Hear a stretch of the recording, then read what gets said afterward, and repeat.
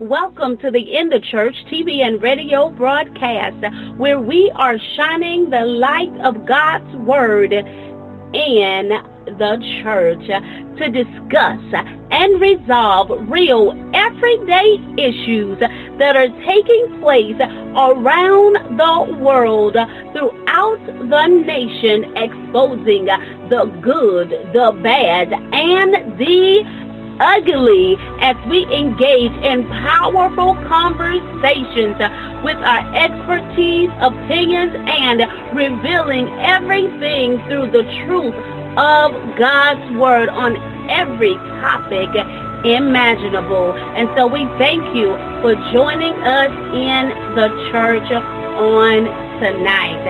I am your host, Apostle Deron Zorn, and I'm excited to be with you on tonight in the church.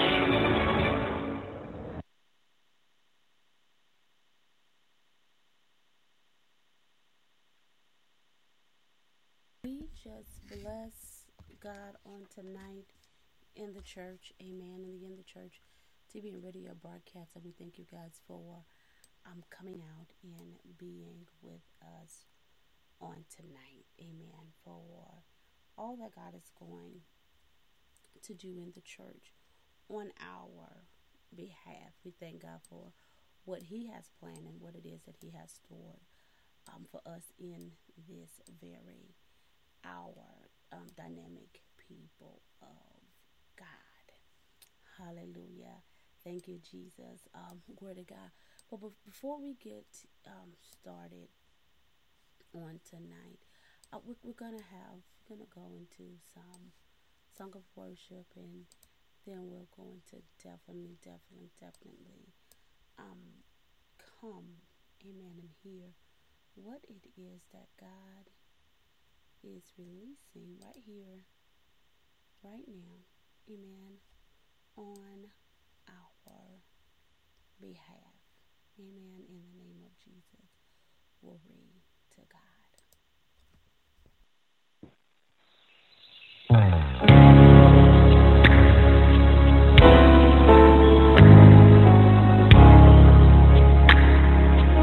When the storm of life are raging, and sea billows begin to roll,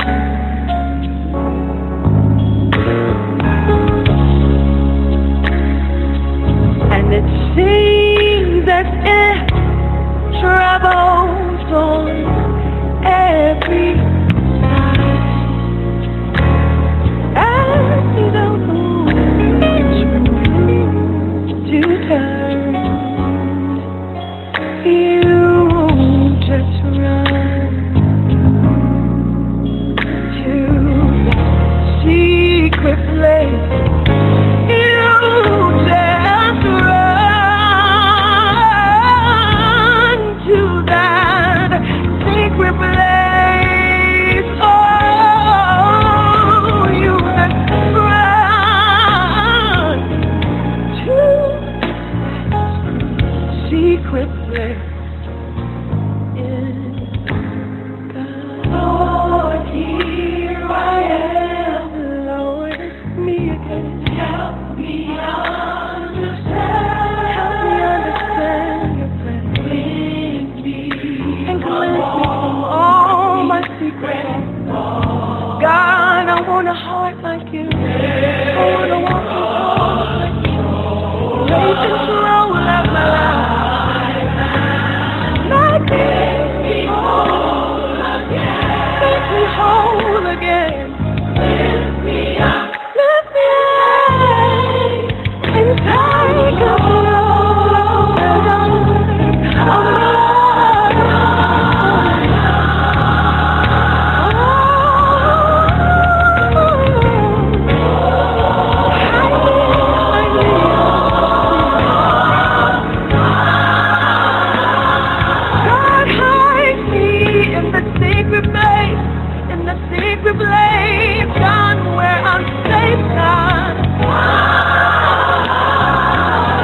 Hide me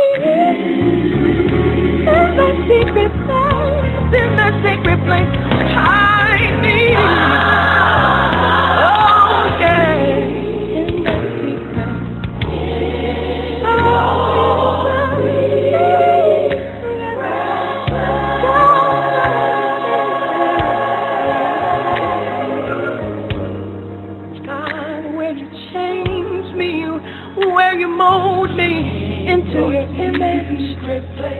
God, I want to see right there. God, I want to stay there till I come out. In your secret place. God, just the one that through and through. In your secret place.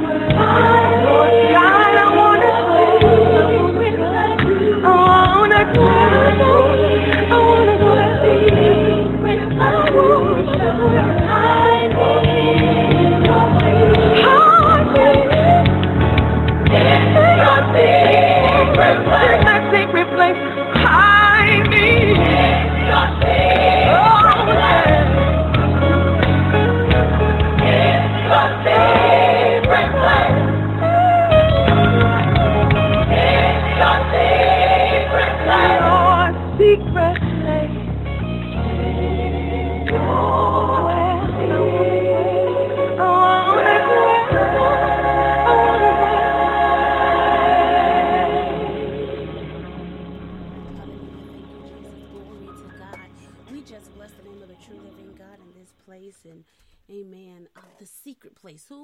Who want to be in the secret place of the Most High God? Amen. The secret place. Hallelujah. Thank you, Jesus. You know, the secret place where there is no fear, the secret place of God. Amen. Where he make you and mold you and shape you, and in this secret place where he strengthen you, this secret place where you can come before him naked, where there is no fears. Glory to God. Thank you, Jesus. A secret place where, amen, as you expose yourself before him, that he mend together your brokenness. Amen. You know, the secret place. That place where, hallelujah, thank you, Jesus, glory to God, where you give it all unto him. You expose it all to him because you trust him and because you believe in him. Hallelujah. Thank you, Jesus. Glory to God. And some of us even right now need to go into the secret place of the Most High God. Hallelujah. And abide on the shadow of his wings. Amen. Hallelujah. Oh my God. Make him your fortress and your refuge. Go before him. Hallelujah. Thank you, Jesus. Glory to God in this place, in the majestic name of Jesus. The secret place. The secret place. Amen. Hallelujah. Thank you, Lord. That place where you'll see your foes and they will begin to fall on you. Where you see your foes and they begin to flee. That the secret place, the secret place, the secret place. Hallelujah. Thank you, Jesus. Glory be unto God in this place. My God. We just bless the name of Jesus. We bless the name of Jesus. Amen. Because he is truly worthy to be praised. Hallelujah. Thank you, Lord. Somebody ought to magnify the Lord with me. Praising his holy and worthy name. Glory to God, because he's been so good unto us. Let us, amen, dynamic people of God, let us go to the throne of grace, amen, and then we are going to, hallelujah, get into our show on tonight. God has something, amen, that you need to hear, amen. Amen. Hallelujah. Go ahead and just share this broadcast on your social media platform, because God is getting ready to move mightily tonight. Amen. In our very lives. Let us go to the throne of grace. Oh, gracious King, we thank you in this place. Oh, Father, for being who you are, the great I am. Hallelujah. One who's nothing is absolutely impossible. The one who orchestrate our day and give us our daily bread, our portion, so that we may be strengthened, oh God, to do the very work in which you've called forth in our lives. You that take nothing and make something. Oh Father, the creator of the world. Hallelujah. The earth, who the earth belongs to and the fullness thereof. And Father, as we enter into this broadcast on tonight, we want to place it in your holy hands so that you may have your way in our lives. We thank you for words of activation and penetration that transform atmospheres, that touch the hearts and the minds of man and break strongholds, oh God. Bring forth deliverance and Lord God, that your people may be set free. Oh Lord God, as we decrease in this place so that you may increase, we thank you for taking control of us, oh God, that our thoughts will become yours. And that, oh God, the words that are released out of our lips, that they come directly, oh God, from you. We thank you in this place that you have brought forth a divine setup in the life of your people so that they can be made whole again.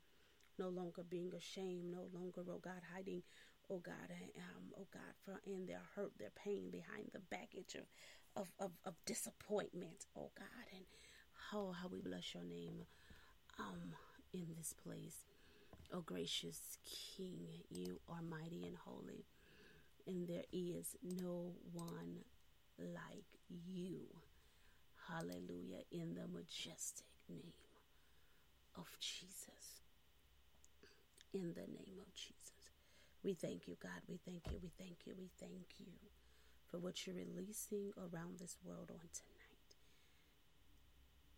And for those, oh God, who would even have the opportunity to hear, oh God,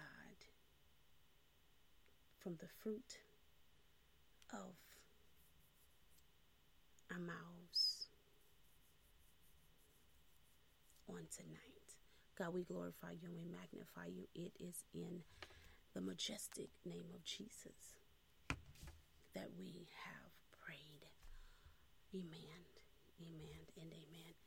To God be the absolute glory. Thank you, Jesus. Hallelujah, hallelujah, hallelujah, hallelujah.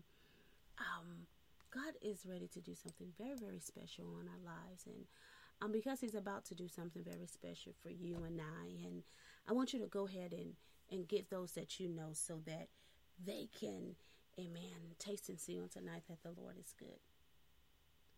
So that they may hear a word of encouragement, a word of empowerment, a word of revelation, my God, hallelujah, a word of power, a word of activation on tonight. Go ahead and share it on your social media platforms, among your social influence or your level of influence. Go ahead and email it out. Amen. However you need to get it to somebody on tonight, because, amen, God has appointed, amen, something on tonight.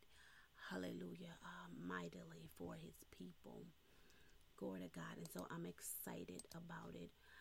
In tonight's broadcast, amen, we have a very powerful, anointed, amazing woman of God, amen, that's going to grace us on tonight. She is the founder of She is Powerful Incorporated, which is an organization that provides solutions to today's women and girls through mentoring, personal and professional coaching. Annually, she hosts hundreds of females at her empowerment conferences and leadership symposiums. She has received recognition for her leadership by the state of Georgia House of Representatives, and she has been awarded the prestigious Lifetime Achievement Award from U.S. President Barack Hussein Obama, a highlight in her life.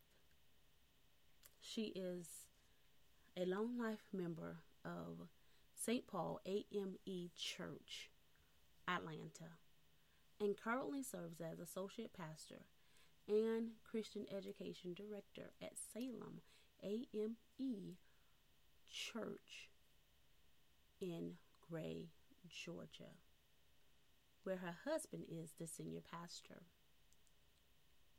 As an ordained eminent elder, she has the gift of preaching, teaching, and administration that God has provided unto her to bless the body of Christ. He's equipped her for such a time as this. She serves as the coordinator for Atlanta North Georgia Conference Women in Ministry organization. She is a member of Delta Sigma Theta Sorority Incorporation, the National Council of Negro Women, SCLC Women, and a founding member of Top Ladies of Distinction New Rock Chapter.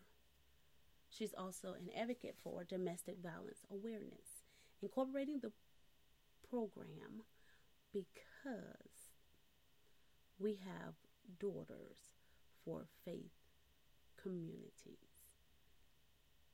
At the end of the day, she is a woman who loves God and God's people. She considers it a privilege to be chosen by God and to lead and offer service in this season.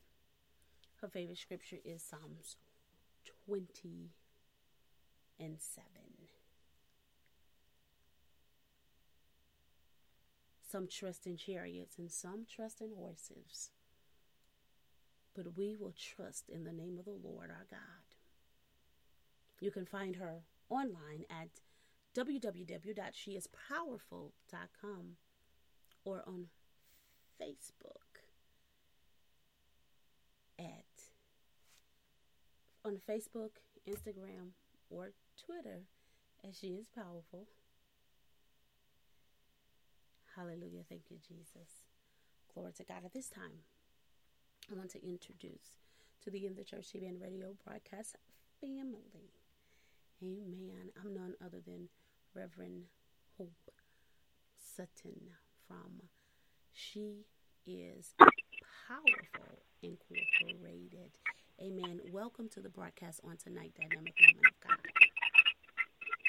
Thank you so much for having me on. Thank you again for the invitation. I appreciate you. Amen. Blessing. You guys, we're getting ready to dive into our show on tonight. Have you ever in life been disappointed?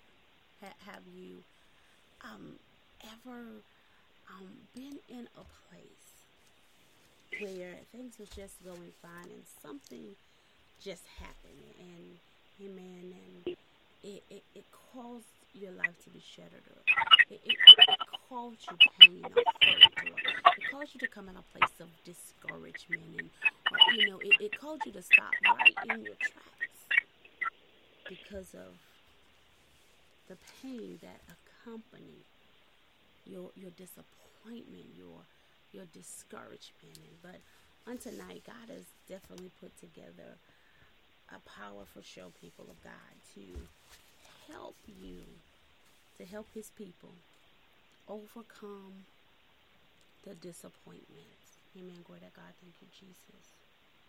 So that one can push past their pain and obtain, amen, the manifestation of God's promise for their life. Amen. That you may, amen, that your pain may turn into purpose, that you overcome, amen, the very thing that the enemy did to harm you, but God meant it for your good so that lives can be saved.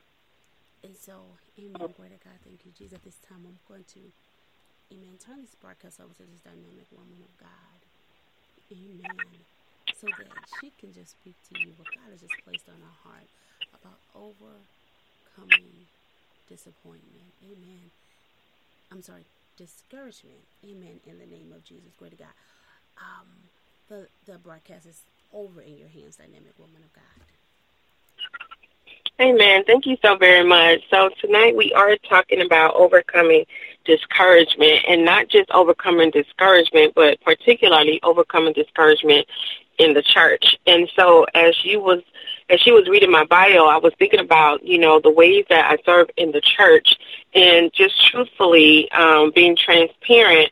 A lot of the times the hurt that occurred in the church. And so I don't know how many of your listeners are active members in like a body, a church, a place where they gather together with other believers. But if that's not your case, you have been hurt in some form of fashion from a group of people, whether it's your family, coworkers, friends. It happens to all of us. And one of the things that is so important for me during this time when we're talking about, Holy Week and remembering Palm Sunday, preparing our hearts for Good Friday and Resurrection Sunday, I thought about Jesus, and I thought about how he too had to overcome discouragement as he was making disciples, how he was forming the church, and how he was bringing people together to help them understand who he was. And so a lot of times Jesus himself, I'll start with him, discouragement because people did not understand who he was. And sometimes people don't understand who we are in the body of Christ. They don't understand who we are in the eyes of God. They don't understand who we are with our calling, our mandates, and our mantles. They don't understand who we are as becoming budding Christians and disciples for him. So a lot of times we get discouraged because we know what God said. Amen. We know what God has spoken concerning us and to us. However, if it happened to Jesus, it will happen to us. And so one of the takeaways tonight that I hope that the listeners will gravitate toward is the fact that when you have discouragement, it's one of those places where, as a believer, we can't situate ourselves in that space for too long, because then the enemy comes in like a thief, right, to steal, kill, and destroy, and will cause us to think that we're in this thing by ourselves, or we're the only ones who have experienced this, or perhaps people are singling us out. But I want to clarify that oftentimes discouragement comes because we are on the right track and people just don't realize who we are. Does that make sense tonight? And so when people don't realize who you are in terms of being a spiritual person here in the earth, a lot of times you get discouraged because you want them to see what you see. Oftentimes people can't see what you see. They can't even see who you're becoming because for whatever reason, God has closed their eyes. So a lot of times the confrontation, and I'll use that word intentionally, that occurs sometimes in the church is because people either don't see it or they do see it. So let's talk a minute about the ones who do see it, right? They will see it and then try to discourage you in your areas of giftedness. They will see it and then try to minimize your gifts, or they will see it and they will not really want to give you a compliment or an encouragement as you're going up for Christ. Amen? So one of the things, too, about discouragement is that it can happen on both sides of the same coin. It can happen because people don't see, and it can happen because they do see.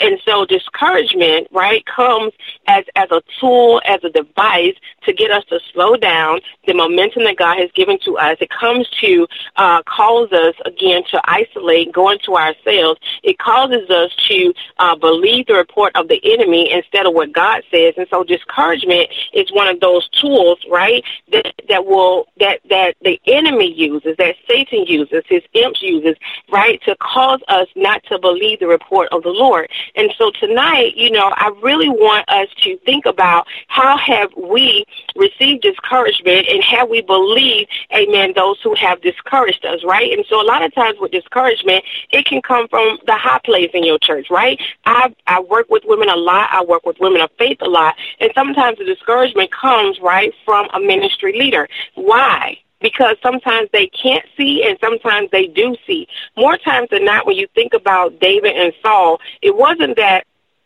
Saul really had a problem with David because David was the one who was soothing him musically. It wasn't that he necessarily had a problem with David because David, amen, was his son's best friend. It wasn't necessarily that Saul, amen, looked at David as a threat, but the moment he realized, listen, David is going to inherit this kingship, it became a problem.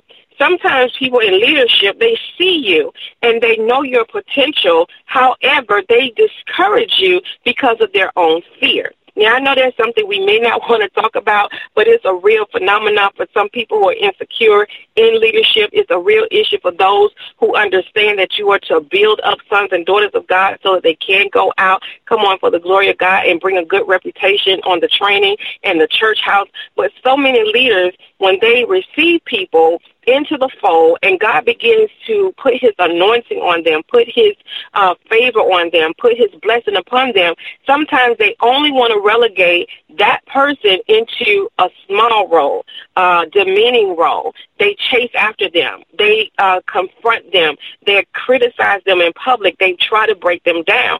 And a lot of times I've seen it happen where the leader will say, well, this is their training, and this is to make them tough, and this is supposed to build their character.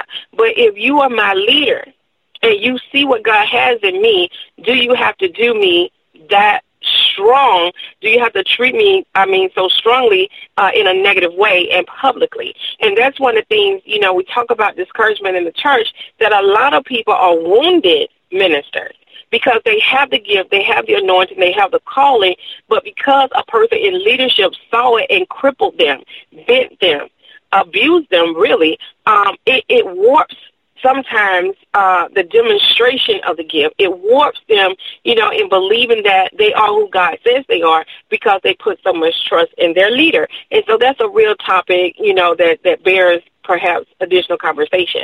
But discouragement comes, right, again, to slow us down in the momentum of who God says we are. It comes as a falsehood, oftentimes, that we are not in tune with saying. Sometimes it comes because we put so much more effort and so much more credibility into what other people say versus what God has already said. And that is a real thin line sometimes, because you want to honor leadership, you want to honor the house, you want to honor the gifts, and at the same time, you must honor what God has spoken about you. And so there are levels to this thing about discouragement and leadership, right? Because we don't teach to be disrespectful, but we do want you to be on your guard to know that discouragement can sometimes start at the top. The other thing about overcoming discouragement in the church particularly is that sometimes even in churches that are unhealthy, churches that have leaders who bleed, churches that don't have therapeutic services, a lot of times people come to church and they are spiritually sick. So a lot of times what you might receive from other people is a direct result in correlation to the fact that they are not healed. They are not whole. They are not delivered. And so oftentimes you'll find that people will, we say just vomit, right? They will spiritually vomit on you all the negativity that's in them. It's making them sick. They can scarcely contain it. So what happens is everything that comes out of their mouths is toxic. Everything that comes out of their mouth is like a spiritual cancer. Things that come out of their mouth, it does not build anybody. It does not edify. And so a lot of times when you move down the leadership chain and you're dealing with the people, you find that sometimes even other ministers, even other lay leaders, even other members, right, they have some stuff going on that have not been addressed. And so therefore, without being checked in a loving way, guess what?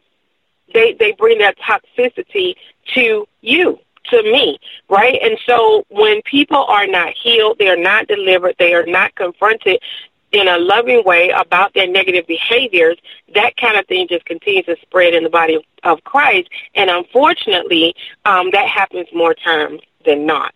The other type of discouragement that I'm talking about overcoming in the church is, again, based upon the individual. A lot of times when we are coming to church, we each have our own burdens to bear. We're coming into the church because it's a place of healing and restoration. A lot of times when we find ourselves as individuals, some things we have to talk ourselves into and some things we have to talk ourselves out of. And what I mean by that tonight is simply this. You are responsible to put on the mind of Christ. You have to talk yourself into believing, despite all of the negativity, despite all the sabotage, despite all of the indifference that you might experience, You and I have the responsibility at the end of the day to put on the mind of Christ, to feed ourselves the word of God, the word of truth, so that when these oppositions come, when these moments of discouragement come, guess what? We combat it quickly with the word of God. And that really is the saving grace tonight, that you can overcome, by the word of God. You have the responsibility. I have the responsibility. Every time someone says who hope is not, I tell them who I am. Every time someone says what I cannot do, I say I can do all things through Christ Jesus. You have to train yourself, tell your mind what to do. And so many times, rather than confront the words, confront individuals, and I say confront, but I mean like address it head on, because a lot of times people operate from what they have heard and not what they know. Sometimes people don't know who we are, so we need to be able to inform them in a very nice and gingerly way who we really are, because hearsay in the body of Christ is a cancer. Basing your opinion of me off of an encounter someone else had about me that you heard about, that is cancerous. That can cause discouragement, because what it does is it sets up boundaries that don't need to be there. And the enemy is very cunning, and I can't say that enough. The enemy is very cunning. He will use any person. He will use anybody in the body of Christ sometimes to help you believe his lie. And so a lot of times he will use things like gossip. He will use stuff like the untruth. He will use a particular incident from your past. He does not care. He does not want people on one accord. So if he can get us to behave in a low status, then guess what? He's winning. So tonight, when I was thinking about what I was saying about overcoming these discouragements, I thought about the word overcome. And so what is it to mean to overcome? One thing is to defeat. So you have to defeat discouragement. You have to suit up with the whole armor of God, and you have to be willing to go into this so-called spiritual arena with your fight gear on and declare that I am not going to permit myself to own discouragement, especially when it's not my own. Amen. And so when you get into that ring, that spiritual ring, you're talking about putting on the whole armor of God so that you might be able to defeat the enemy, the adversary, the foe, the accuser of the brethren. So to overcome means to defeat, to beat, to best out, to conquer. We are more than conquerors through Christ Jesus. It gives us the power and the ability to trounce, to vanquish, to overpower, and to destroy. See, it takes courage to be able to say, I am not going to permit myself to get discouraged by my failures. I'm not going to get discouraged by the things that people know about my past. I'm not going to permit you to have more power over my life than I have over my life. Amen. Submitted to Jesus Christ. So a lot of times it's up to us to make the decision that I am going to defeat this. I'm going to destroy it. I'm going to beat it. I'm going to best it. I'm going to conquer it. I'm going to trounce all over its head. I'm going to vanquish this discouragement, because if I do not be proactive in my life, what they say, then things will just happen to you. And so because we are thinking rational people, saved by the blood of Jesus, we are coming into a greater relationship with him on a daily basis, we have the power to stand up in God's truth and say, no, discouragement, you have no place here, because the thin line of discouragement can go into depression. And see, when the enemy can control your mind, then he knows that he has gotten you off your A game. He knows that you're not going to be focused on the things that God has placed before you. He knows that you won't have time to do what God has told you to do, because we're so caught up in the downward spiral of discouragement and depression, right, that we don't believe the report of the Lord. We don't believe that we are victorious. We don't believe we have the victory, because we have taken either what we have said or what other people have said to us and toward us and about us, and we have elevated that over what God says. And so tonight, being a powerful person in the Word of God, you understand that greater is he that is in you than he that's in the world.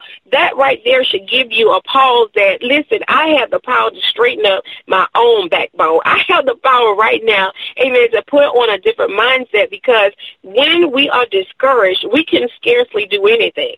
When we are discouraged, we are depressed. We are suppressed. We are oppressed. When we get into a place of discouragement, guess what? We're not really useful for the body of Christ. Now, let me insert here that when you have circumstances and situations in your life, sometimes you need professional help. Sometimes you need a licensed professional counselor, Christian counselor, someone who can help you with systemic things if you're constantly finding yourself being discouraged. One of the things I still know for certain is that your mindset has to change. You have to begin to posture up every morning when God wakes you up and you are giving him glory and thanksgiving. Get into a mirror and begin to affirm yourself with the word of God. And sometimes you don't even feel it yet.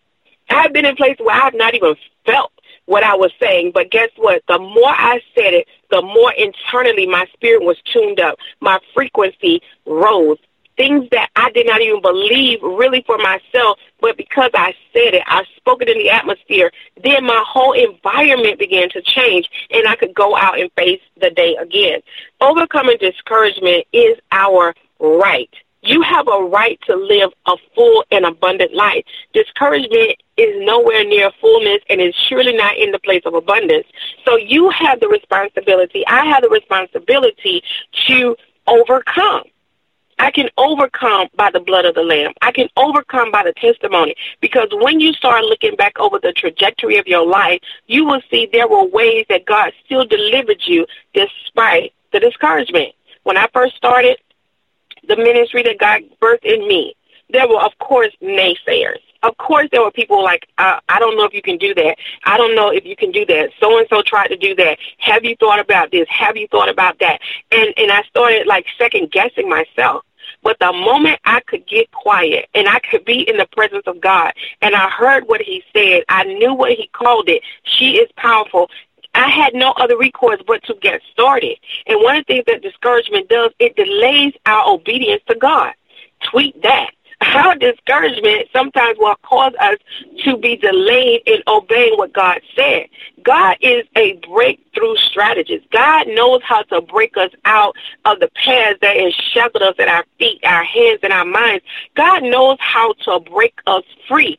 But if we choose to listen to the negative, the naysayers, and those people really who aren't building much for Christ that's going to last, guess what? If we put their opinions above God, guess what? We will stay discouraged. Every little thing, every little opposition, come on, it will cause us to go into seclusion. It will cause us to go deep into ourselves, feeling numb, feeling as if it's not going to work. But what God says tonight is this: I am the breakthrough strategist. I can help you overcome your discouragement because I am light. See, when darkness is present, the word of God becomes your immediate light. So whatever you've been going through, put the word to work. As they say in like all these treatment programs, it works if you work it, meaning that if you work the word of God, it's going to bring you light. It's going to bring you clarity. It's going to reaffirm who you are through the eyes of God. And so if people come against you, as they definitely will, guess what? You have the light of Christ in you. You begin to hide that word in your heart. You begin to activate that word. And sometimes you're not even using your mouth. It's in your heart. So when people say, oh, man, I'm evil against you, when people hate you, or you need a scripture to say, listen, they hated Jesus too, so I'm in good company. Sometimes you just have to put it in your heart, put it in your mind, and let your spirit remind you who you are in Christ. So you are an overcomer. You can outclass this discouragement. One of the things about being, outclassing discouragement is that when, like Michelle Obama said, when they go low, you go high. You have to outclass discouragement. Amen. Meaning that no matter who says it, parents, spouses, children, relatives, church people, work people, it matters not who the person is because it's a spirit that's trying to hinder you. So when they go low, guess what? You go high. You outclass the discouragement, meaning I don't have to say anything to you necessarily. Once you have heard from me and I've said who I am, you come back again, I don't have to say anything. Why? Because the word is working in me. Sometimes the best way that you overcome discouragement is to not even make announcements. Sometimes what you do is you just let the work that God is giving you to do speak for themselves. That's how you can overcome discouragement, because if you are not listening to people, if you are hiding the word of God in your heart, if you are committed to doing what God called you to do, your work begins to speak for you. all of heaven and earth will begin to applaud you. They will encourage you. Listen, sometimes you don't have a person. You have a spirit, what they say, a great cloud of witnesses. Sometimes you can't find it in the natural, but you have to elevate in the spirit if you really want to overcome discouragement. The church is a place, a bedrock for people who have all types of maladies, all types of sicknesses, and you are in that place as well. And so inasmuch as you may have had some discouragement, ask God to help you overcome it. Ask God to forgive you if you've ever discouraged someone. Because a lot of times when you are changing, when you are going after everything God has for you, when you are making a conscious decision and a spiritual choice, amen, to follow what God has given to you, discouragement is going to be right there waiting for you, because the devil knows the moment that you agree with God, you're already powerful. The moment you decide to hear God and to obey, you are powerful. The moment you decide to put your faith and work together, you are powerful. And sometimes there's no person. Remember, I started out talking about Jesus. You understand? He could have got very discouraged when his relatives did not really accept him for who he was. Jesus couldn't do much miracle, the scripture says, because they didn't believe who he was. Sometimes many of us are discouraged because we're trying to get people to see us the way God sees us. So we spend a lot of time trying to convince them. But I'm here to break you free tonight to say, listen, God said, according to the word, that Jesus couldn't do much with his own people. Some of you are trying so hard to convince your own people of who you are now, who God has redeemed you to be, who God has restored you to be. And God is saying, listen, even Jesus couldn't do much work because they did not believe. See, sometimes if you keep setting yourself up against these spiritual what I want to call these spiritual situations, right? If you don't learn how to disengage, you will stay in discouragement.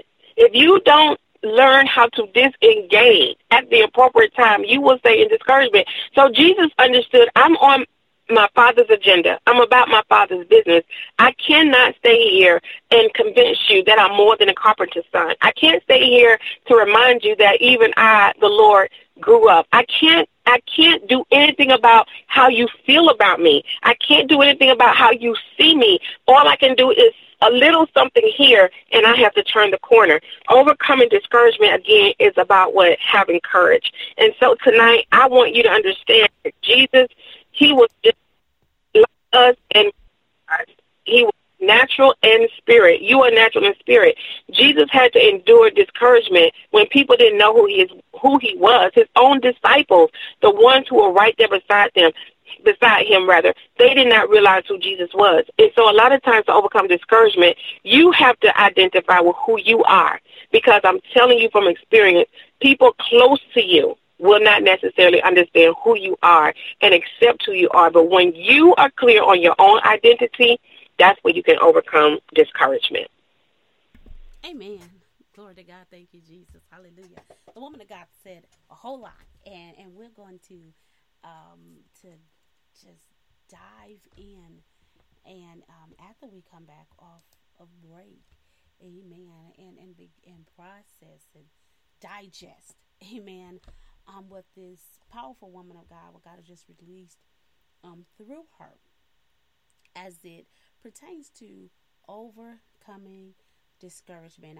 I know that God is moving on tonight by his power, by his spirit, and surely by his might, amen, through this release word of power, of instructions, amen, for God's people, because many right now are sitting in the valley of discouragement. And for such a time as this, amen, God will have the woman of God to come by and release strategies on how to overcome discouragement. You guys, go ahead. As we take this break on tonight, go ahead and connect those that you know on this powerful broadcast on tonight, so that they can get in on the release of God, so that they too can overcome, amen, their pain, their hurt, their shame, amen, their disappointment that they have acquired, amen, in this walk, because life comes with it. Amen. In the majestic name of Jesus. We will be right back. Amen. In the church. In Jesus' name.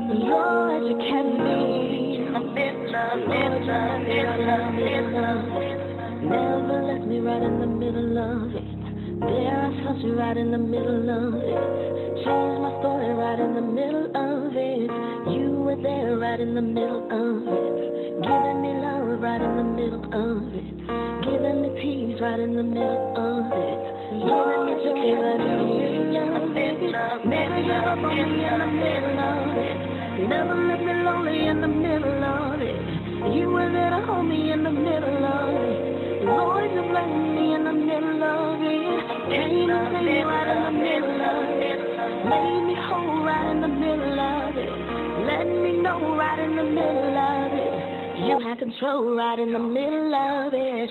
Live my life right in the middle of it. Healing the living right in the middle of it. Change my heart right in the middle of it. Change my mind right in the middle of it. Save my family in the middle of it.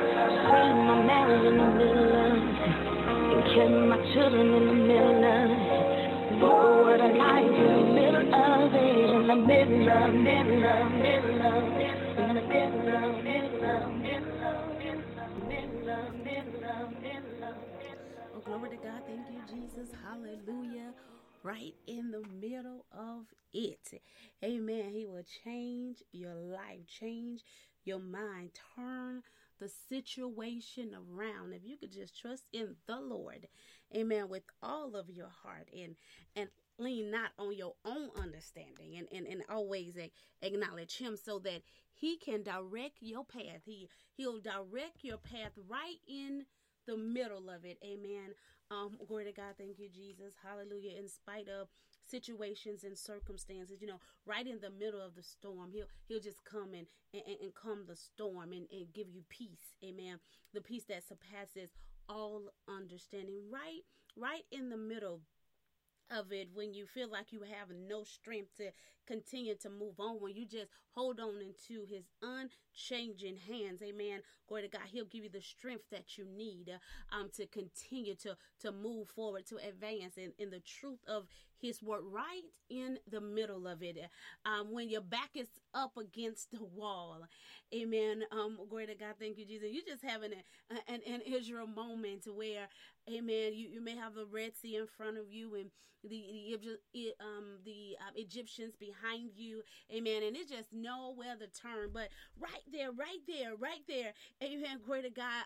This awesome God, this phenomenal God, this loving Father. Amen. He stepped right in the middle of the situation, and he'll just make a way out of no way. Amen. He would open up the Red Sea so that you can cross over on dry ground. Amen. Glory to God. He will come in and do the miraculous.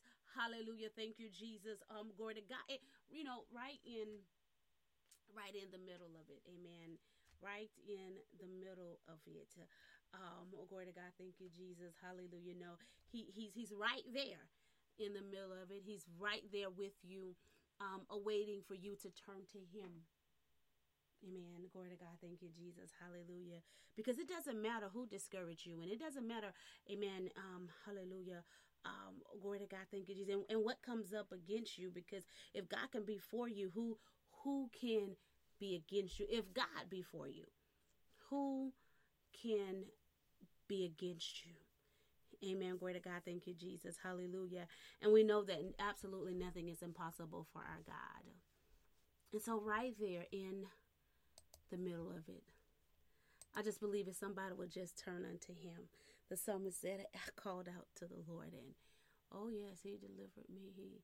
He delivered me from all of my troubles. He delivered me from all of my fears. Glory to God. Thank you, Jesus. Right there. Amen. Right there where you are. Glory to God. Thank you, Jesus. Right in that place of discouragement, you got a Father who's just waiting for you to turn and cast all your cares upon him, because surely he cares for you. In the majestic name of Jesus, glory be unto God in this place. We just bless the name of the true living God. We do want to welcome you back to the In the Church TV and radio broadcast. I am your host, amen, Apostle Deranche Zorn. We do have with us, amen, none other than the amazing, dynamic woman of God, Hope Sutton from She Is Powerful, the founder of She Is Powerful. And amen. And God just had her to release unto us some powerful nuggets, some powerful strategies on how to overcome discouragement in the church, how to overcome, amen, discouragement, amen, because God, in any area of our lives, God's principle is his principle, amen.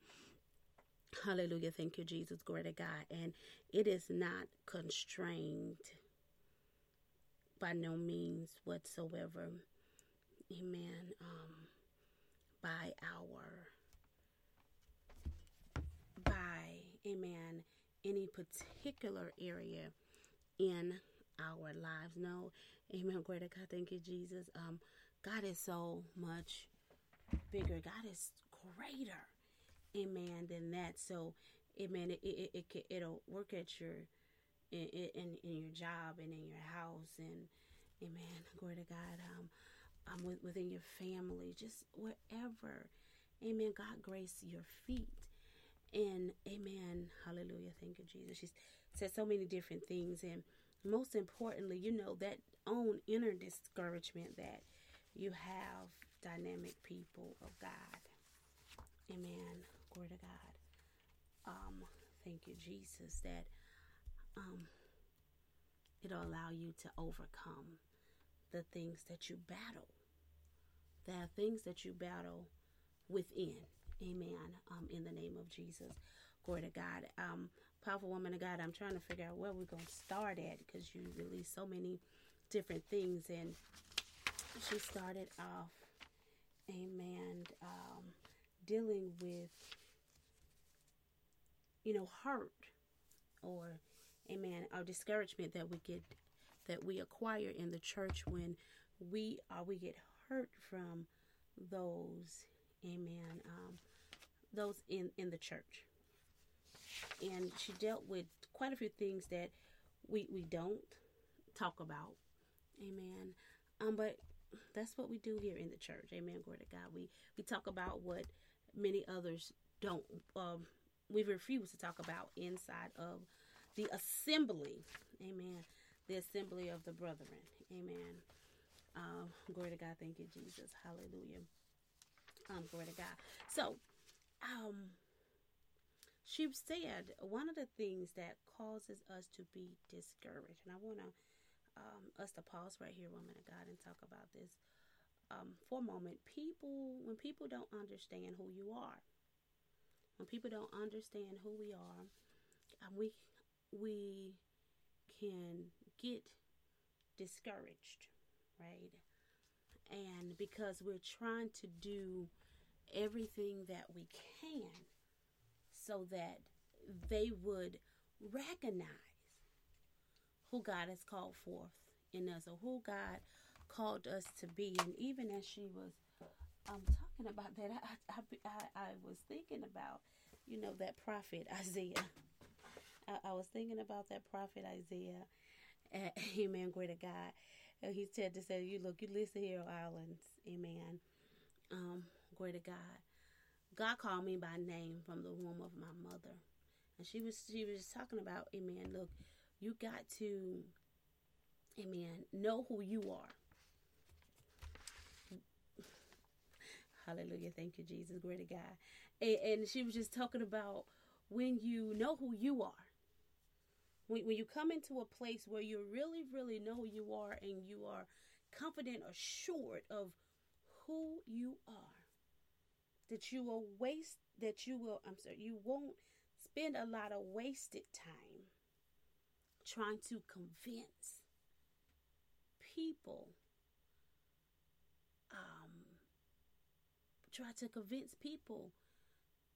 to find out or to acknowledge who you are. Amen. Glory to God. Thank you, Jesus. Hallelujah. You won't spend a lot of wasted time spinning your wheels, because, those who see, they know who you are. They just don't want to acknowledge who you are. Amen. And then you got those who are just blind, because God ain't revealed it to them. Amen. And glory to God, it's not the time for them to see. And amen, glory to God, thank you. And some of that is, I believe, is very, very intentional as well. Amen. I'm also reminded about Zechariah when he came out of that temple over in the book of Luke. He came out the temple and he was speaking. And even though he was speaking, nobody could hear him. And so I'm sure he was frustrated. I'm sure he was disappointed. I'm sure, amen, even though Gabriel told him, I'm gonna silence you. Amen. Glory to God. See, many of us are speaking. God ain't even allowing them to hear. Amen. Glory to God. Because God, hallelujah. Because God need, amen. God need for us to even come into a place, woman of God. So sometimes God don't allow people to see or hear, amen, what it is that He's called us to be and what it is that He's called us to do. Amen. Glory to God. Because He need for us to come into a place that we believe ourselves. And it's something about being able to believe in who you are and what God called you to be when nobody else believes but you. When we can get to that place that even if my mama don't believe it, even if my daddy and my spouse don't believe it, even if my leader don't believe who it is and what, even if my friends or my children or who, even if they don't believe, can I stand? Amen. Will I stand and continue to advance in what it is that God has called forth in my life? That's somewhat that, amen, glory to God, thank you, Jesus, hallelujah, is, a song, let the works I do speak for me. And so many times we get caught up, stuck up, bound up, amen, trying to convince people with our words, with who we are. And we miss out on the opportunities, doing the work that God has called forth in our lives. And, amen, and we hinder our progress. Amen. We delay, we become delayed. She talked about being delayed. We're delayed in purpose because we're spending time in places of trying to convince others. And sometimes we have to ask ourselves this question: are we really trying to convince others, or are we in a place where we're trying to convince ourselves? Because when we're convinced, amen, glory to God, thank you. When you're really convinced, when you're really, really convinced, you ain't concerned about who believe or not.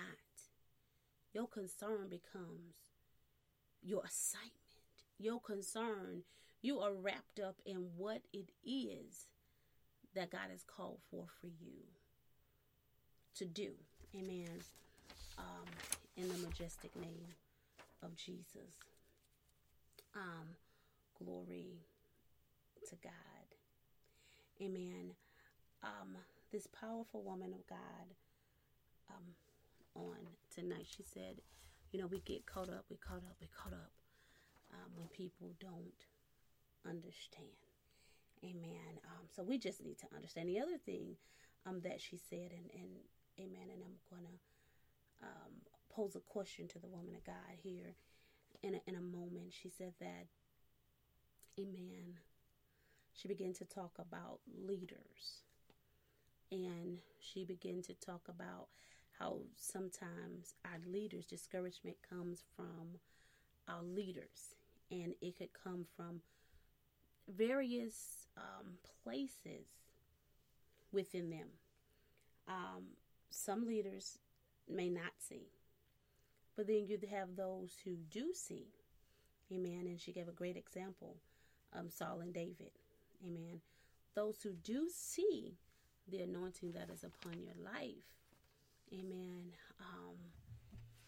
And they bring forth the discouragement. So I want to pause here for a second. Amen. And many people become wounded in ministry. People right now are in places where they are suffocating the gift that God has given unto them. Amen. Because they're in situations where God has called them, amen, to do some things. But because man hasn't confirmed them, or affirm them, or acknowledge them in what God has called them to do, they're in, amen, I just call it a rebellious state. I call it disobedient. It is what it is, because you have got the assured word of God. Amen. And because man have denied you, and it can be, in various aspects, as well, of that place of denial. But we're not moving. So can we just deal with that for a second, dynamic woman of God? What will be your word of wisdom? What will be your word of wisdom for those who are in places that you've heard the word of God, but because no one is acknowledging, whether it's your leader, whether it's your family members, no matter who it is, where no one is acknowledging that. What would be your word of wisdom and of urgency that one move from that place and no longer hide and bury the talent that God has given unto them? I think tonight the word of the Lord concerning your question is this, that at some point you have to reconcile your God identity with your world identity. And what I mean by that is the world will, if you permit them to tell you who you are, they will share their expectation about who they believe you to be. And one of the falsehoods is that sometimes we believe people who tell us who we are because we really think that they have our best interest at heart. And this is not to say that not all people do, but at the same time, what did God say? What has God spoken? What has God confirmed in you? And this thing about the gift and not suffocating your gift, and how can you lead and how can you follow God even under leadership? One of the things I teach in my coaching program is this: learn how to leave well. And when it's God's time, and God will make the exit happen for you. And so if you are a person tonight and you're saying, but I have a gift and I have gifts and I know what God said, however, I'm in this kind of stuck place, then I say pray to God for the strategy on how you can utilize the gift to either bless that house or to begin to cultivate space for the ministry that God has birthed inside of you. It doesn't mean that I'm against my leader if I'm for God. And I think we have to acknowledge that. What we have said tonight is this, that sometimes the leaders can't see, sometimes the leaders do see. But at the end of my life, I'm accountable to me and what God said. And I think it takes courage to be able to have mature conversations. It takes courage to risk being told no. If you have a gift of administration, if you have a gift of singing or whatever it is, of preaching the gospel, teaching the word, and a leader says no, then what are you going to do? Then to me, I would pray and say, God, where's the open door? Where am I supposed to do this gift and this gift have residency if this is a closed door? A lot of times God is just waiting on us to ask him for the strategy that he can impart to us through the Holy Spirit. So wisdom tonight is the principal thing. So I never tell people to just stronghold and walk out of a place where you have been serving a leader. David showed us you don't have to do that. God will make the exit happen. God will begin to prosper you in areas. God will give you a social media tool like Facebook and Instagram for free where you could just go on and encourage people and come back off. You don't have to be disrespectful, but you do have to begin to lean into what God has called you to do. And there are so many tools and webinars and ways that you can utilize your gift and still not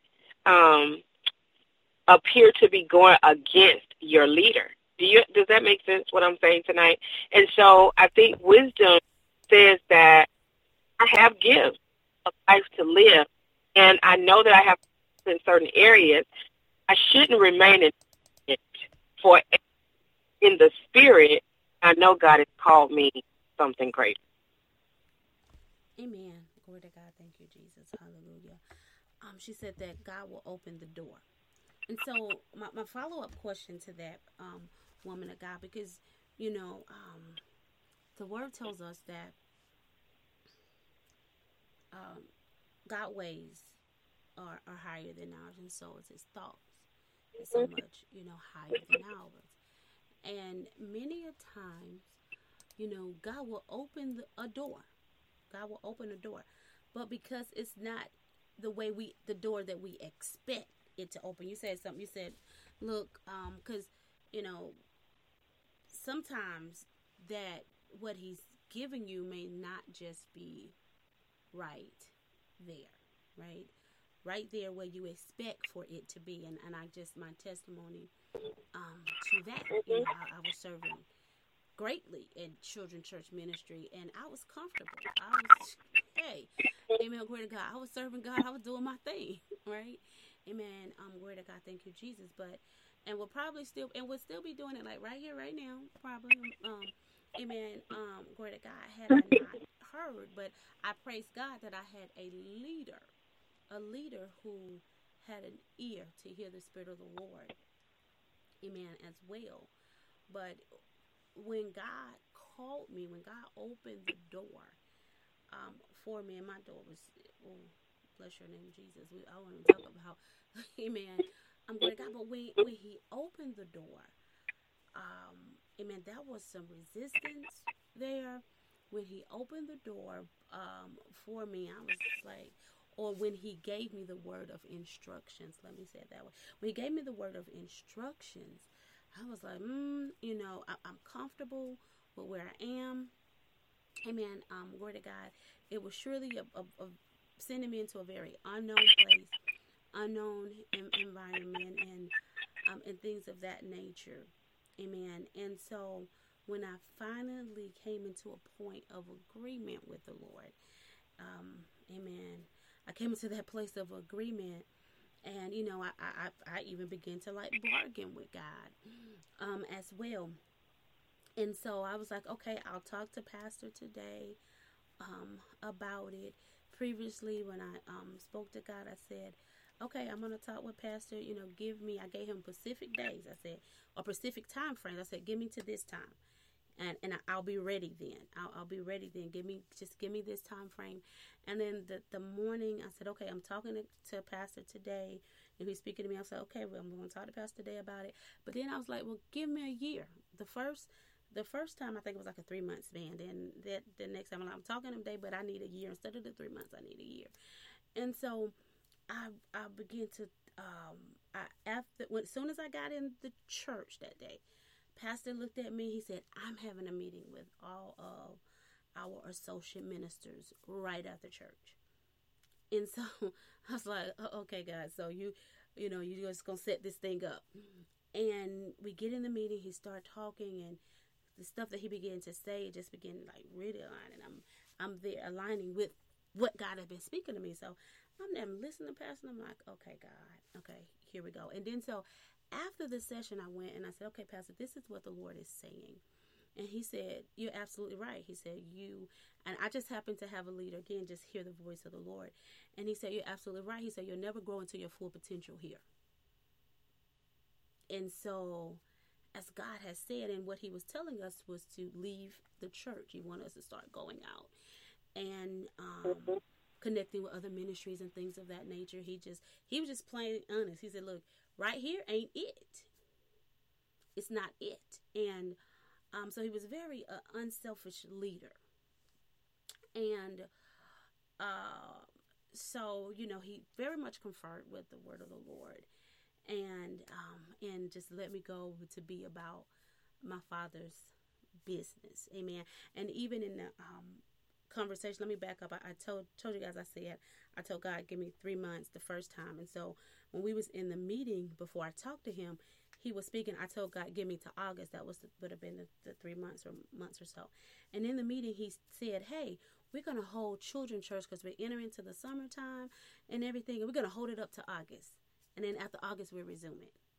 And, so just different things. And I'm like, I know ain't nobody been in my conversation with me and God, but, amen, glory to God, but the Holy Spirit giving him, amen, giving him what he needed in that conversation, or what he needed to communicate with me as well before we even engaged into what it is that God has been speaking in my life. And so, I was saying that to say this. We have some people where God has opened the door, but because it's not the door that of our expectation or the route that we desire to take, we are delayed, or we're not moving.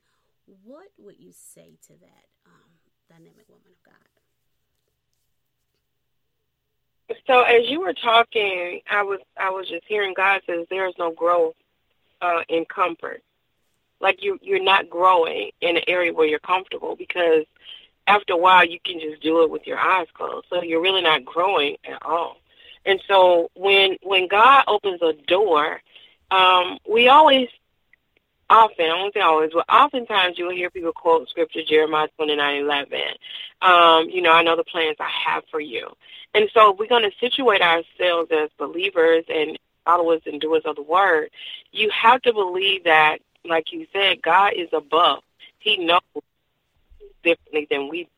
And so if you're that person and you've been praying to God for a door, and then God answers and provides a way of escape, he provides an opportunity, then that's not the time to look at the door and say, that's okay, I don't want to walk through that door, because everything that we do is a faith walk. And because God is our Heavenly Father, meaning that he's going to do what is best for us, he knows when it's time for us to stretch and grow. So like a child who's learning to ride a bicycle, okay, you put the training wheels on for balance and stability. But after a while, you don't want to be that child, who is forever riding a 10-speed bike with training wheels. Like, it just doesn't feel good, it doesn't work. You understand? It makes really no good sense. And that's the way it is. As we are developing, growing, and moving up, God says, listen, I have to take the training wheels off. I'm going to get you on the right course. I have confidence in you that you can take this apparatus and you can go ahead and you can do things that you've never done before. A tricycle and a 10-speed bike, they just have the modality is the same because it's wheels, but the acceleration is different. The cautiousness is different. The confidence is different. And so what God begins to tell us is this, like, if I create a door for you, I'm already there because I am the door. I'm already on the other side of it because I made the door. And I think we have to just be willing to submit our will to his will, our plan for his plan. Because really we are in ashes until we see the beauty of what God is doing for us. And like you, there are times when you have the blessing of a good leader who will say to you, I agree, I believe this wholeheartedly, so go forth, daughter, prosper and do well, make much fruit for the kingdom of God, then you have somebody, right, who really is not a hindrance to you, who's not trying to block you. And I had a father ministry that way, like, listen, this is what you need, this is the opportunity, this is what God ordained you to do, so go ahead and do it and be fruitful as you go forward. But we understand that's not everybody's circumstance and situation, but it's also not your crutch or your excuse. And if a person is not open to you, again, look at David. David just served until he got his door. And so many times you are learning what to do and not to do. Sometimes when you're not under good leadership, whether it's a senior pastor or a ministry leader or however that works where you're located, you have to learn how to use every opportunity to grow yourself. See, sometimes we want to get out of bad leadership so quickly, but what it teaches is what not to do. See, sometimes there are lessons while you're planted that you need to learn. I don't want to be that kind of leader. I don't want to do it this way. And so God will show you the contrast. So when he opens the door, you have a reference point. You have a place of recall. Like, I never want to be this kind of leader. I never want to do this to people who God sends to me, to be my help.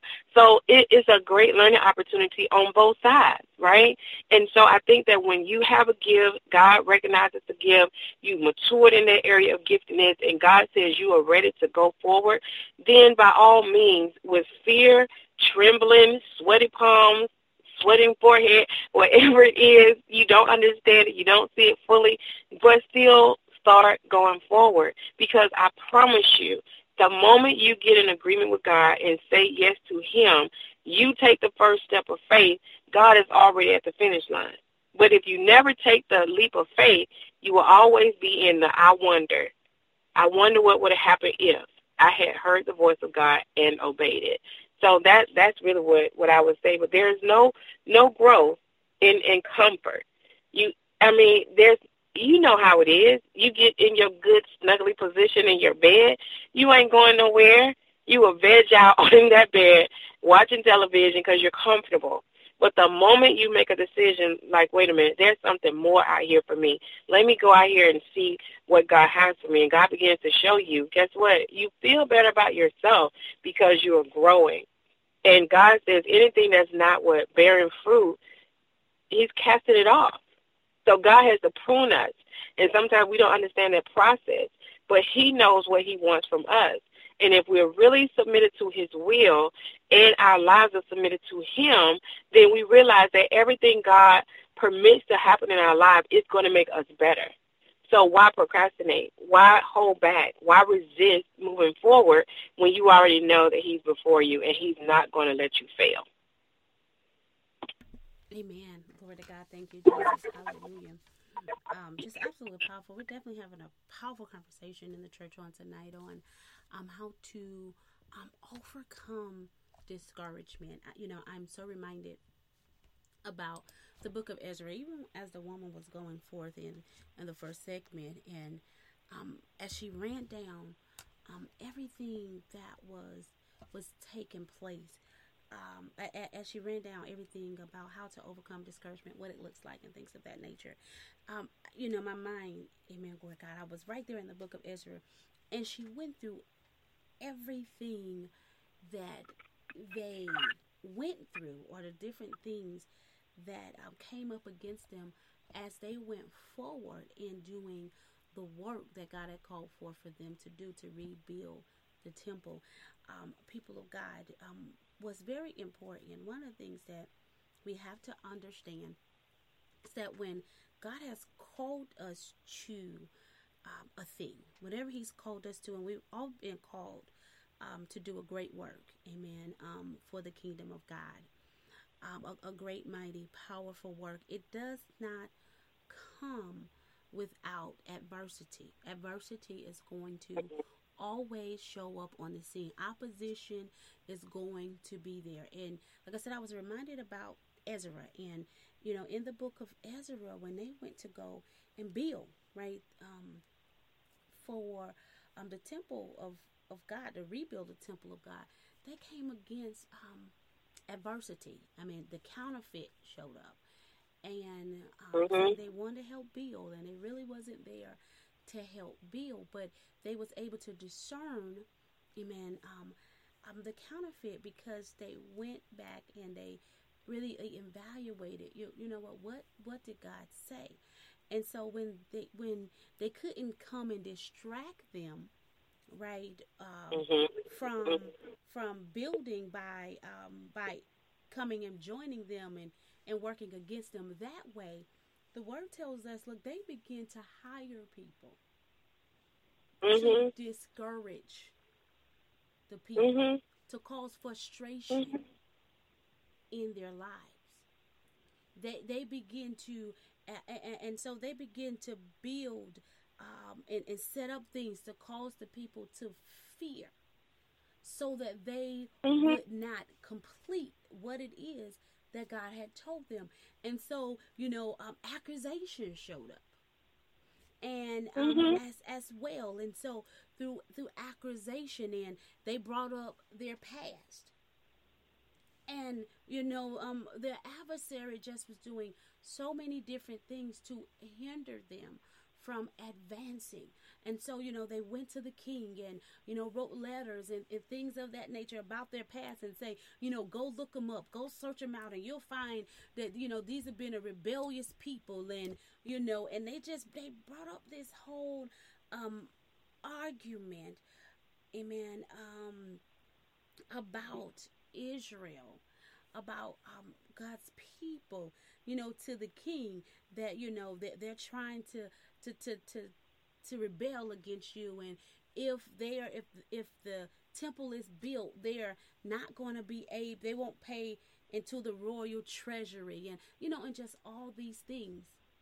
And so that leader, as he looked in their past, and she was talking about the past, and I was like, man, she just ran down the whole Israel. Amen. Praise God.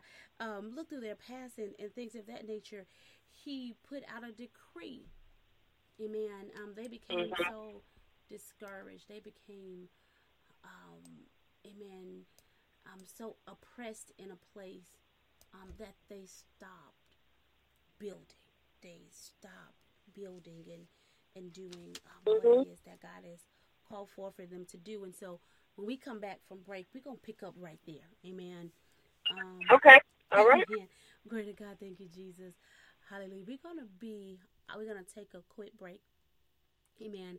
In the name of Jesus. Glory to God. I do want to thank you guys for sharing this broadcast on your social media platforms and connecting those with what God is releasing in the church on tonight for his people around the world, throughout the nations. Also, when we come back, we'll do the top 5 countries countdown as well. Shout out. I'm sorry. As well. Amen. In the name of Jesus. Glory to God. I want to just encourage you that the word of God will not fail. Amen. In Jesus' name. Glory to God.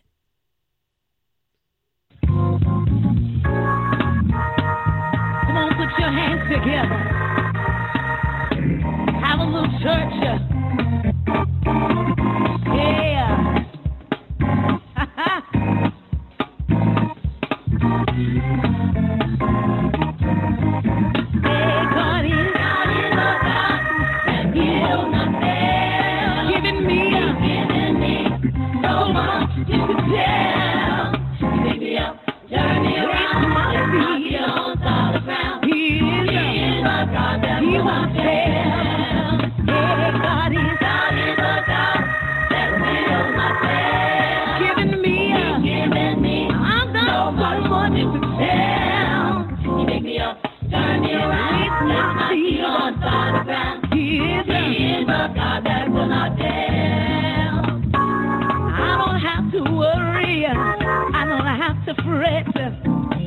God Almighty never failed me yet.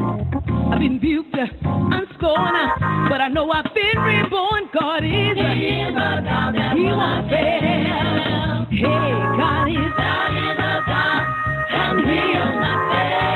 Giving me so much to tell. He picked me up, turned me around, placed my feet on solid ground. He won't fail. Satan thought he had my mind and soul, but the Lord came in and took full control. My life He set free, and Satan's gotta flee. God is a God that He won't fail. Hey, God is a God, and He will not fail. Giving me, I've got so much to tell. Turn me around, and my feet on solid ground. He is a God that will not fail. Yeah. How He brought me out here, how He made a way for me, a way out of nowhere.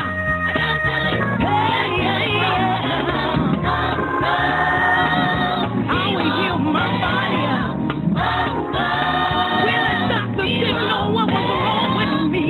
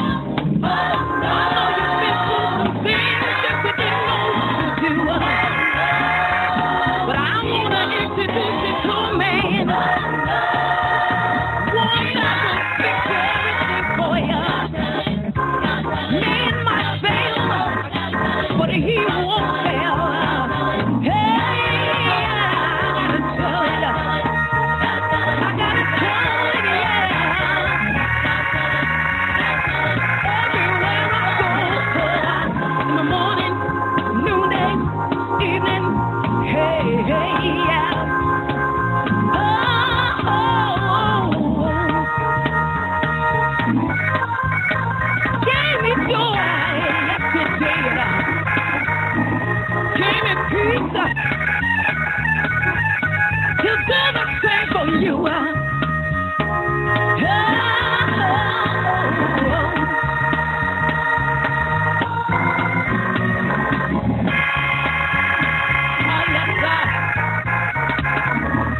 If I were you right now, I think about the goodness of Jesus. I know all that He's done for me. I'll take a moment and to give Him praise because He won't fail. No.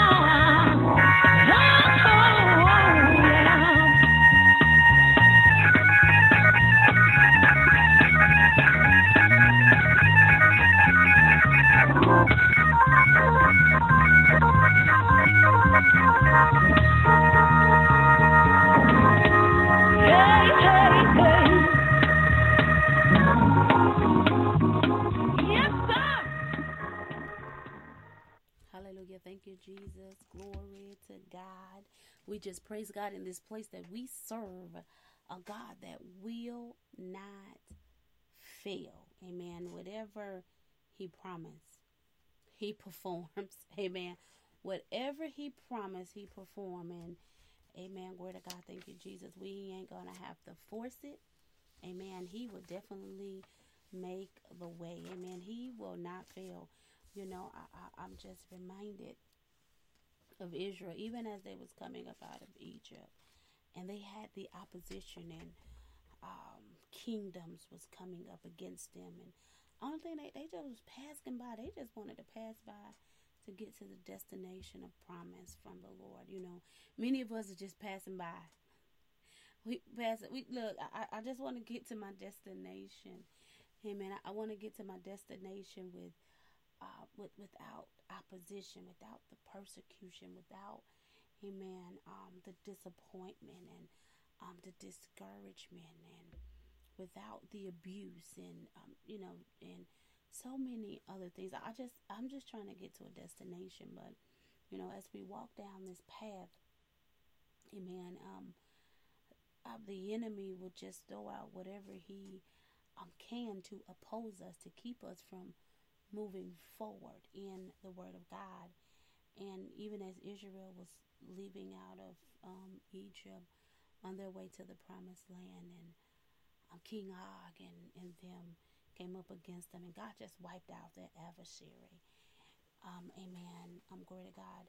And so it doesn't matter what enemy, right, arise on your scene, arise up before you.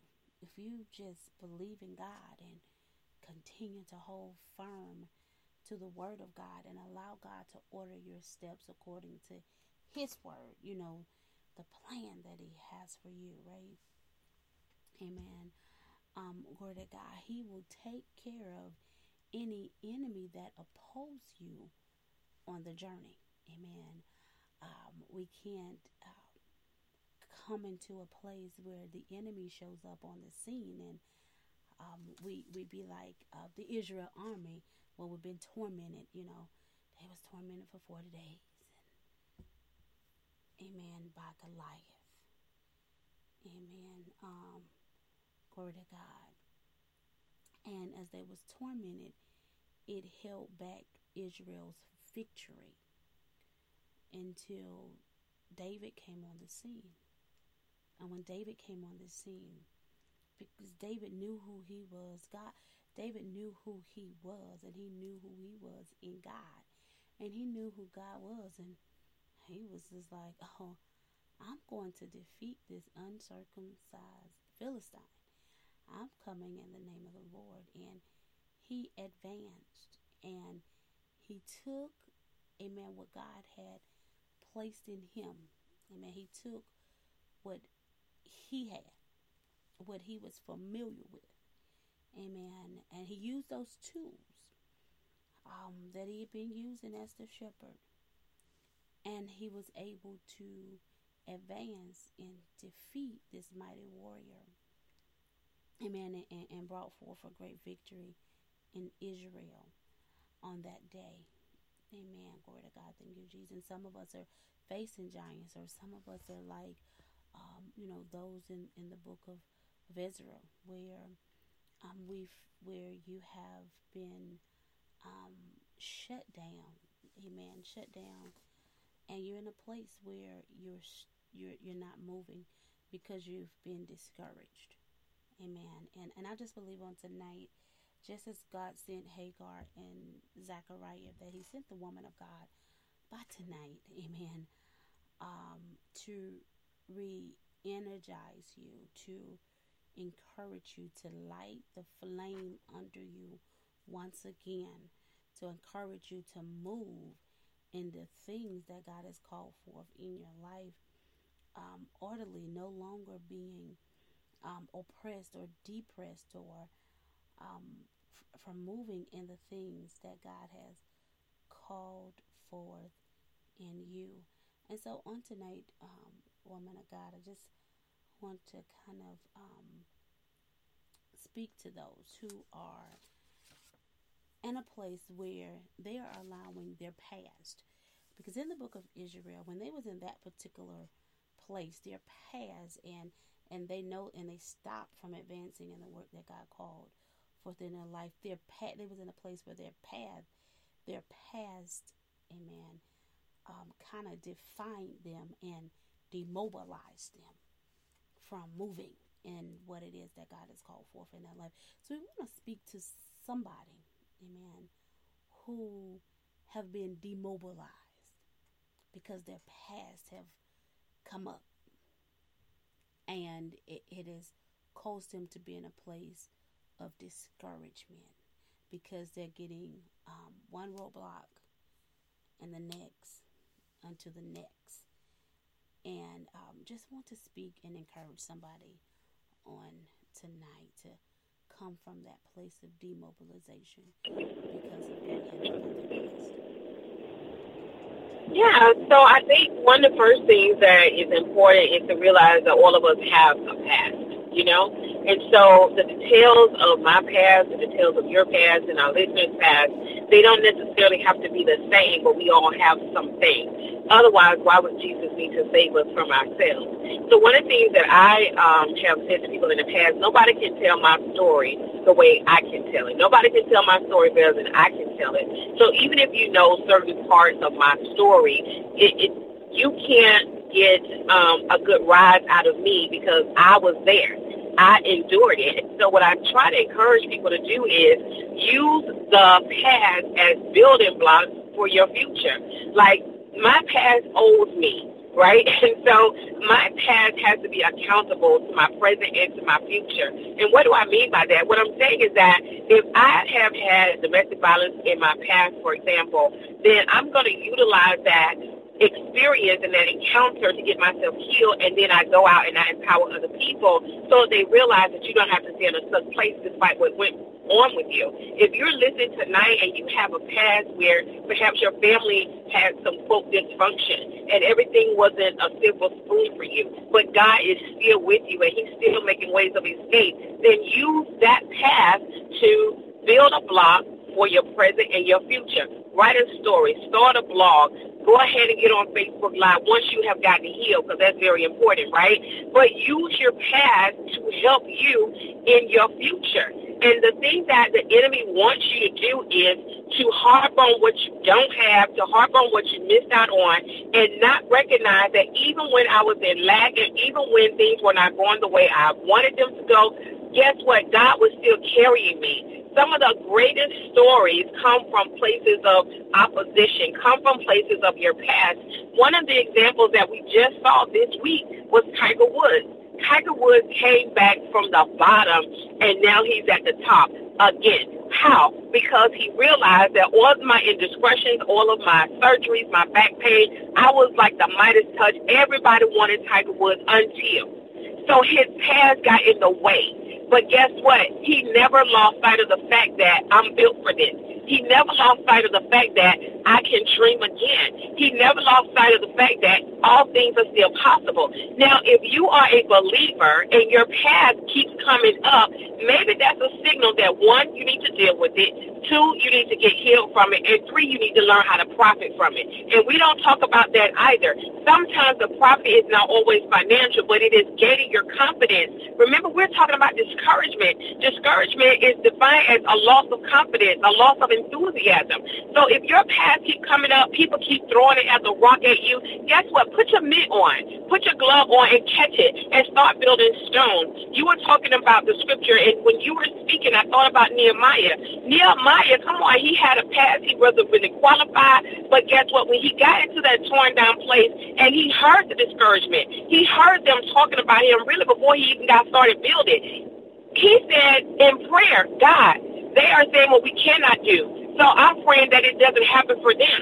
Sometimes you got to pray prayers like the old ancient saints, amen? That sometimes in order to get stuff off of you, you got to come boldly to the throne of grace, having confidence in your God, that even if they slay me, I'm still going to rise because God is with me. And I get passionate in this area because I think the enemy believes that our past is the only thing that we can talk about. And if we're going to talk about it, guess what? I'm going to talk about it in a way that empowers it uplifts. It brings forth unity. It helps somebody else get free. So if you have a past right now, I don't care if it's childhood, pregnancy, I don't care if it's abortion, I don't care if it was theft, I don't care if it's cyber crimes, I don't care if your past was domestic violence, I don't care what your past has been. God says you can live again. God says that he can make all things new. God says that he knows how to use your past, come on, as leverage for your future. And so many times we just let discouragement, the loss of confidence, the loss of enthusiasm take the better of us. And God says, no, you're better than that. If they throw it in your past, then guess what? You give them a testimony. I used to be that. I used to be a drug addict. I used to be a prostitute. I used to turn tricks. I used to lie. I used to go to church on Sunday and wild out the rest of the week. I used to, you understand, steal from the job. I used to do all these things that you said. And now what? See, sometimes you have to disarm the enemy by admitting, you're right. You're right. You're right. That did happen, but look at my God. Look what my God did for me. Look how God turned me around. Look how God gave me a second, third, fourth, and 10th chance. Look how God delivered me from the hand of the enemy because he wanted to kill me. He wanted to destroy me. And if you're in discouragement right now, the enemy wants your mind. He wants that playground of your mind. He wants to make you feel like there are no possibilities. But with God, all things are possible to the one that believes. So get yourself a journal. Start writing down the possibilities that you see in yourself. Write down prayers that the people prayed because God will hear and answer prayer. You have the power in you to take everything from your past and just get your faith with my faith that my past, every hurt, every disappointment, every discouragement, all of it, the sum total of it owes me something. And I'm going to get what is due me. And my past is really helping leverage me for my future. Amen. I absolutely love that. Amen. Word to God. She really, she in my language. She's speaking my language. Amen. Word to God. Thank you, Jesus. Hallelujah. She said, profit. Amen. You are to profit from your past. Joseph told his brothers, he said, when he unveiled himself to them, he said, you didn't send me here. But God did, so that lives can be saved. Amen. Glory to God. He said, matter of fact, he sent me. He told him he sent me before you, so that your life can be saved, so that your family can be saved, and so that your livestock can be saved. Amen. In the name of Jesus, glory to God. And she talked about. She said, use your past as building blocks. I think King Asa, amen, in the book of Kings, the enemy came in and tried to barricade him in and begin to build around him, begin to take bricks and all this stuff to build around him to block him in so no one could come in or out of his kingdom. And one of the things I love about King Asa, what he did was when the setup came and his adversary had to go back and see about his own kingdom because it was under attack, that King Asa, he took the material. The word tells us that he took the rocks, he took the material and everything that his adversary was coming to barricade him in with. He took it and he used it to build up his kingdom. Oh, blessed be the name of Jesus. He took it and to build up his kingdom. And she said that, amen, glory to God, the things that we have acquired in the past, amen, you should you profit from your past, profit from your pain, amen, because at the end of the day, everything that we have encountered, amen, they have been equipping tools. They've been developmental tools, amen, to be positioned in what it is that God has called forth in our lives. I tell you guys, all the time, you've been conditioned for the position. And in the conditioning portion is the things that you went through, the things that you've been through. When he said that to me in prayer, he was like, look, you would have never, ever, ever been able to reach those that you need to reach had I not sent you. And had you not had to go through what it is that you went through, had you not been born in the type of family that you was, have you not encountered the things that you wouldn't have the heart. You wouldn't even consider those people whatsoever. So you had to be conditioned for the position so that you can serve them effectively. Amen.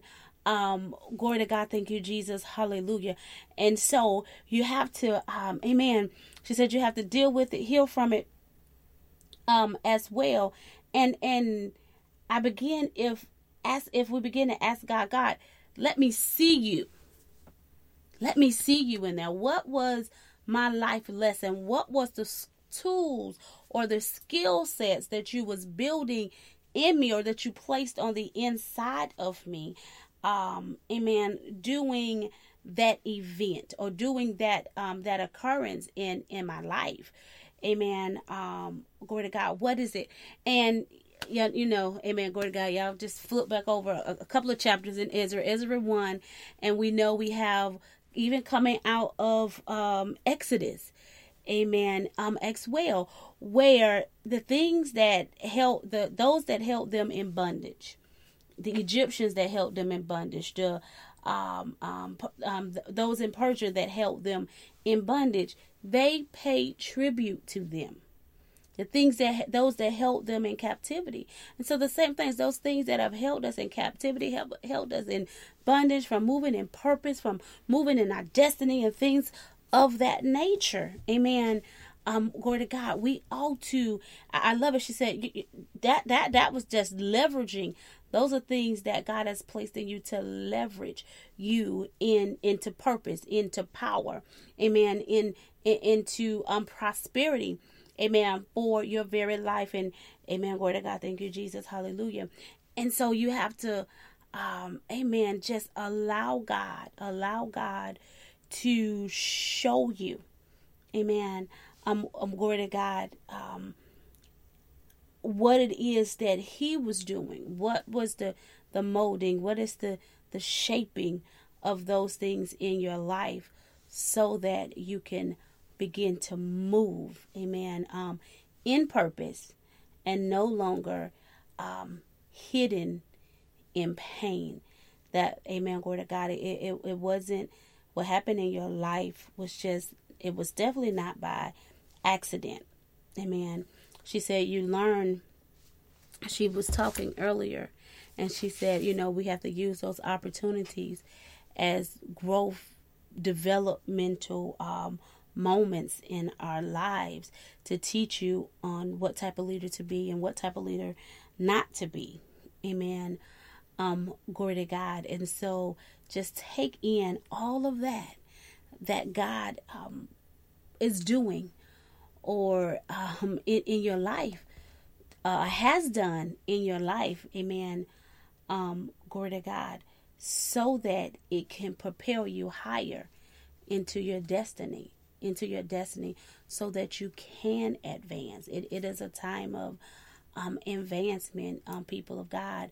And so sometimes God will even leave you in a place, amen, just so he can bless you. It's not so that you can be broken there, but God want to bless you. God want to show you some things, amen, about you, so that you can grow and mature in the very word that he's called forth in your life, amen, in the name of Jesus. And he know what it is that we have to go through. He know exactly what it is that we have to go to so that we can be equipped, amen, glory to God. And so through each of those occurrences, we encountered God.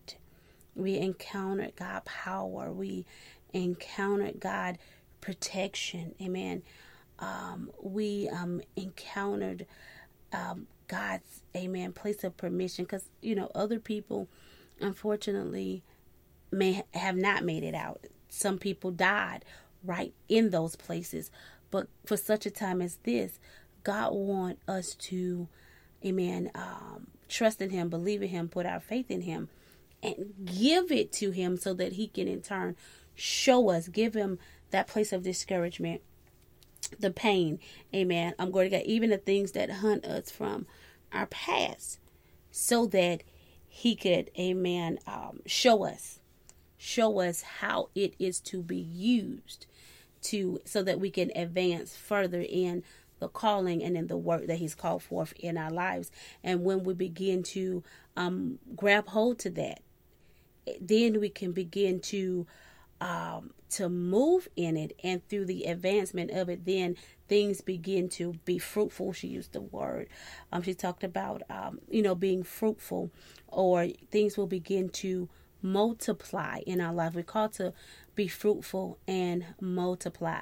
But until we use what it is that God has equipped us with, and we're equipped through, we have hand-on training, amen, experiences with the Lord. And so once we utilize and use those things, amen, it causes us to grow, amen. The cultivation of those things, it causes it to grow and mature in the vastness, or the greater in which God has called forth in our lives. And so we all have a past, amen, glory to God, thank you Jesus, but our past, amen, it develops us, amen, to who it is and what it is that God has called for us to be in our lives. And so we're going to begin to discover that yes, I was that, I did do that, amen, glory to God, but now, amen, I know how to utilize those things, amen, in my past to propel me. Like for me, oh God, my mouth was just horrible, amen, and I wasn't foul. I didn't have a whole lot of foul languages and things of that nature, but I knew how to use my words. I knew how to use words, and words that will break you, cut you long, deep, wide, and continuously. And even when I came over to the body of Christ at first, because I knew the depth of my word and in the damage that they caused in the life of other people, I didn't say a whole lot. Amen. I was like, I just need to keep my mouth shut, so that I will not hurt anyone with my words. I need for my words to be fruitful. But, amen, glory to God. But he gave me the power of speech, amen, to tear down, but not to tear down people, right? To tear down the camp of the enemy. So I had to learn the difference, amen. But that came with him, me allowing him to come in, and me allowing him to do a great work on the inside of me, so that I can be utilized effectively in that place. She spoke about, she said, look, go and teach or get on a Facebook Live and stuff. And I tell people all the time, look, you cannot preach, teach, or write, amen, and it be effective. if you're not healed from it. And so I had to go through some things to God to heal me so that I wouldn't be like those, she talked about hurt people, right?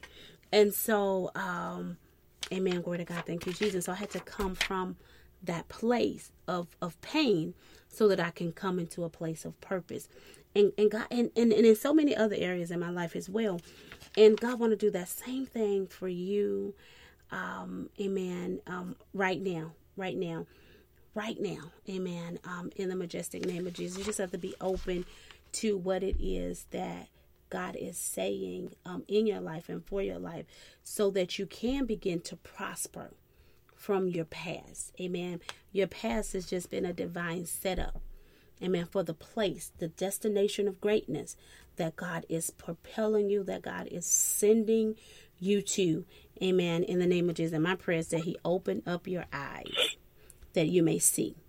Amen. Open up your eyes that you may see.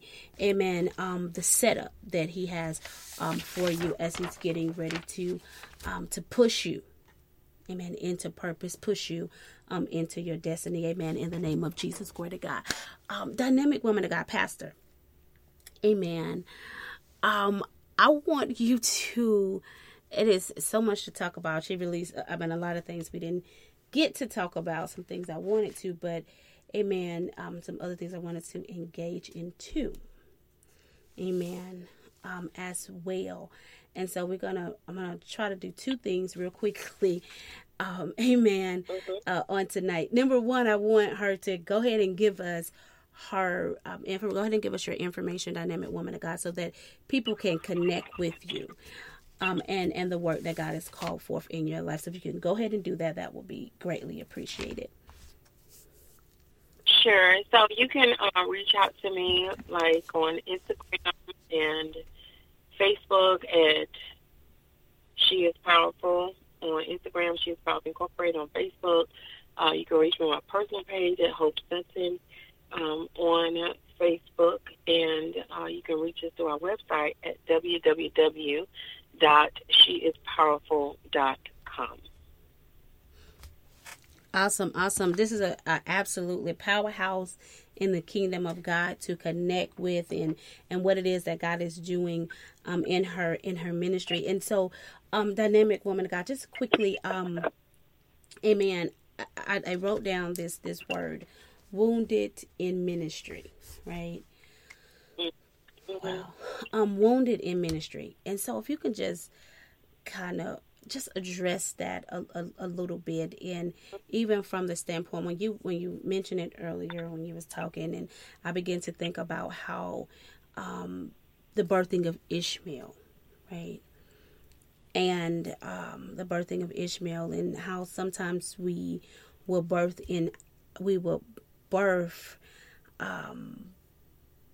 through our wound, right? Through the wounds that we have acquired in life. And those wounds become part of contamination and what God has called forth in us. And so those that connect with us, because we are operating from a place of our wound, we end up wounding them. And so if we can just speak just briefly to that place in that space, amen, on, someone may have birthed in their womb, how to take the time to come to take a step back and allow allow God to heal you from that wounded place, so that you would no longer contaminate or sabotage your purpose. Yeah, so I think one of the things that we need to be mindful of is that we're human, we're in flesh, and so a lot of times we do get wounded physically, we can get wounded spiritually. You talked about the words that we speak oftentimes can be more damaging than like physical wounds. But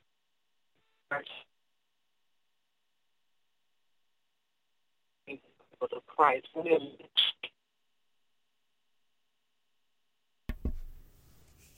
that is up to you really on your deliverance, right?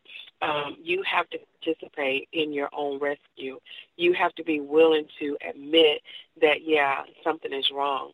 A lot of times, just like in our physical bodies, first it becomes like a very hard hit. You may stub your toe or hit that place on that elbow that really, really hurts, right? And then you realize it's still blue. Then you realize that the pain is intensifying. Then you realize that now that toe perhaps is turning black, right, because there's dried blood and there's infection. And so a lot of times, rather than us realizing that there is a wound, there is something that is going on that is not causing us to move forward in God's acceleration, we need to attend to that wound. And so you understand, if you don't attend to that one toe, guess what? You have a possibility of the rest of the toes becoming infected. If you don't take care of the rest of those toes, guess what? Now it's a whole foot that may need to be amputated because you did not take care of that one area. And so when you are wounded in ministry, it's imperative. It's like a God-ordained mandate that you attend to that wound, you attend to that hurt, you attend to that place of brokenness, because what happens inevitably is that if you don't take care of that wound and you are trying to minister, it's going to recur. You're going to have the pain, because generally you're going to see those people who hurt you. You're going to see the people that you let take advantage of you. You're going to see other people get and you know their story. They're not as, wholly gifted or anointed sometimes, amen. And so when you have these kinds of wounds in you, upon you, you have to make sure that you go to the great physician. You have to go to God and say, listen, God, this thing hurts. It bothers me. And I think truth-telling has to be a part of our DNA. Telling the truth to your God, to our God, is imperative to get healed in the wounded place, because there's no way that you go to a medical doctor with a toothache and deny you have pain, and we see your jaw, amen, is extended. We see the result of infection, right? You have swelling. So why would you tell the doctor, I'm just here, but nothing's wrong, right? That's not truth-telling. So a lot of times in ministry, we have these wounds, and we need to tell the chief physician, listen, this hurt me. They hurt me. Their words hurt me. They cut me down. I feel isolated. It injured my spirit and my soul. I don't know how to get this thing remedied without your help. And God is so very present, so generous, so kind, so loving, that he situates himself, amen, in our lives to be a help to us. He sends the Holy Spirit to help us. He sends other people who are healthy and whole to help us. But when you are wounded and you will not tell the truth about that wound, you keep faking it, trying to make it, you are setting yourself up for ultimate failure. You are delaying your launch. Is like every wound, right? It pulls you back like a rubber band. Everything, it just keep building. And then at some point, you're just going to release. And it's going to have a detrimental impact on those who receive what you have to offer. And so I encourage every minister, every person who calls to God, every chosen individual, whatever your language is, get you a therapist. See somebody. Make certain that you are taking care of yourself mentally, spiritually, emotionally. Engage in activities that are going to help you see yourself in a more improved state. Take walks, journal, do things that are going to really help you get to that root cause. Because if you don't cut certain things off, excuse me, they're going to cause an infection. They're going to continue to grow. As a maturing Christian, maturing believer, you are responsible. You are responsible for yourself.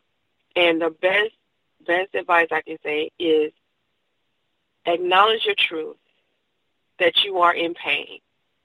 Make certain that you are talking to people who have a clear understanding of how to help you overcome pain. Because when you are in pain, you don't need people just talking about, I remember when that happened to me. No, tell me who helped get you out of that pain. I need a referral. I need somebody clinically who can help me. And there's no shame and embarrassment with that. And then once you get into that place and you start doing the hard work of figuring out, listen, where did I go wrong? See, I'm that kind of coach who says, how did this happen to you? Because at some point we give people permission to treat us the wrong way. At some point we submit to having people to do things and say things to us that otherwise we would not tolerate. And so even when it comes to the church, you have to have clear boundaries. You need to know, like, how far can these people go with me? How far am I going to permit them to go with me? And if they go past that boundary, then listen, we have some conversations that need to happen. And that's not being disrespectful. It's being more respectful of yourself, right, so that you don't keep coming away as a casualty in ministry. Because there are people who are toxic. They have landmines created to help you fail. And so when you begin to identify those targets and those individuals, you have a decision to make. And that's one of the things that I want to conclude with. If you are wounded in ministry, you have a decision to make. I think Steve Harvey, I was watching one of his old videos, and this woman was saying she had 12 years invested in a relationship. She doesn't like the relationship. She wants out of the relationship, but she's put 12 years in it. And Mr. Steve Harvey said, well, here's the thing. You have to make a decision. You had 12 years, and it was not good. So you just want to stay there because you put 12 years in it, right? You want another 12 years, right, of misery? So at some point, even with ministry, the church life and all of that, we have to make a decision. We have to be accountable to ourselves and say, do I want another year of somebody injuring my spirit? Do I want another month of somebody being so malicious toward me? And the moment you make a decision for yourself, I believe all heaven and earth gets an agreement with you making that sound decision. So sometimes the wounds that we have in ministry are because we don't advocate for ourselves. We don't know how to stand up for ourselves in a loving way, and we don't create the necessary boundaries no matter who the person or persons are. You have a right as a person to say, that's too much. You've gone too far. You push that button too many times. So now I'm making a decision that I can't do ministry with you. I can't do business with you. I can't do life with you because you are causing me too many wounds. And then on the other side, we have to be careful as leaders that we don't cause the injury, because sometimes we get inflated with what people say about us. Oh, you're a great preacher. You're a great teacher. You're doing so great in the kingdom. And sometimes we can get inflated, and then we expect people to really start doing things for us that really they shouldn't do. But because we have a leverage, we have a level of influence, right? And if we believe too much of our own press, guess what? We have the potential to become a person who can wound. And we have to be on our guard as well. So I'm just saying tonight, for any person who is wounded, whether it's because we didn't create the necessary boundaries or we were a person who caused the injury, that we really need to find comfort and solace in God and God's word.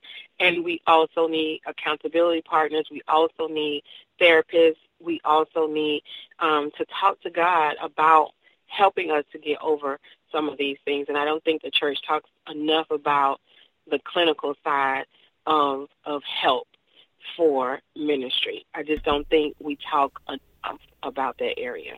Amen. You're absolutely right, woman of God. And we need to bring more of that conversation to the forefront so that people can be healed, people can be set free, people can get deliverance from what it is that they have acquired in life. And let me say this one thing too, if I can. I'm sorry to interrupt, but I want to say this too, that the reason why I push making sure you have a counselor, a licensed therapist, or somebody with a trained credential, right, is because it's difficult sometimes to get healed from the place where you've been hurt.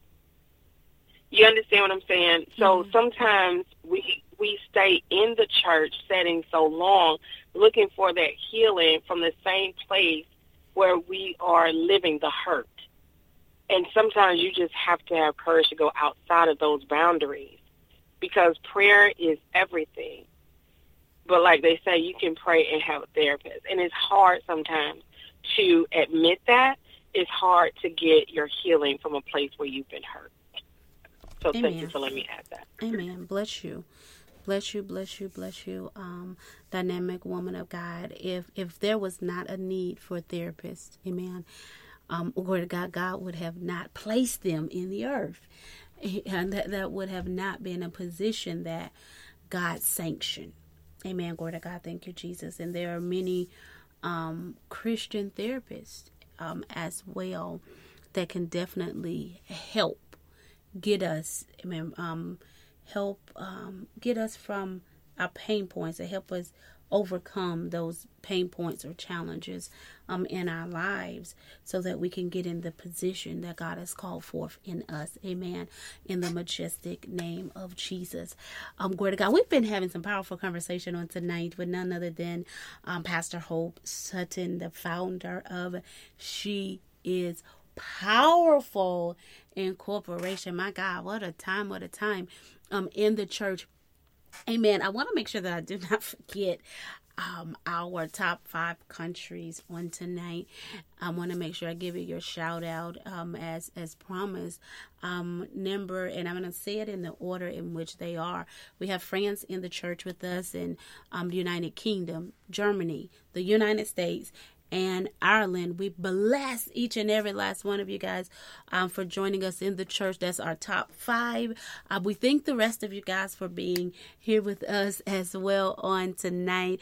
We love the support and everything that you bring in the church. This broadcast could not be possible if it was not for you, if it was not for you and what it is that you pour and what you bring when you come in and listen from all around the world. As you come in and listen, then the Holy Spirit, amen, he begin to release according to who's here and what it is that they need to hear.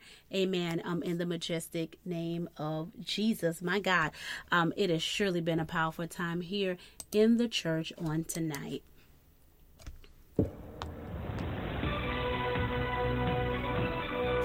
We want to thank you for joining us in the church on tonight. As we have had a phenomenal time, we look forward to greeting you in the church next week. But until then, let us connect on our social media platforms. Follow us on Facebook and Instagram at In the Church. Also on Twitter at In the Church Live. We look forward to continuing our conversation with you. You can also go to our website at www.inthechurch.com to re-listen to this program. In addition, to email your thoughts, your comments, and any show topic requests. So we look forward to connecting with you, dynamic people of God. As always, let us continue to follow the word of truth so that we will be set free. Until next time, people of God, we look forward, amen, to meeting you in the church. Let us go in the love, joy, peace, favor, and the anointing of our most holy Savior, who is none other than Jesus Christ. And it is in his most holy and majestic name that we have convened in the church. Amen, amen, and amen. And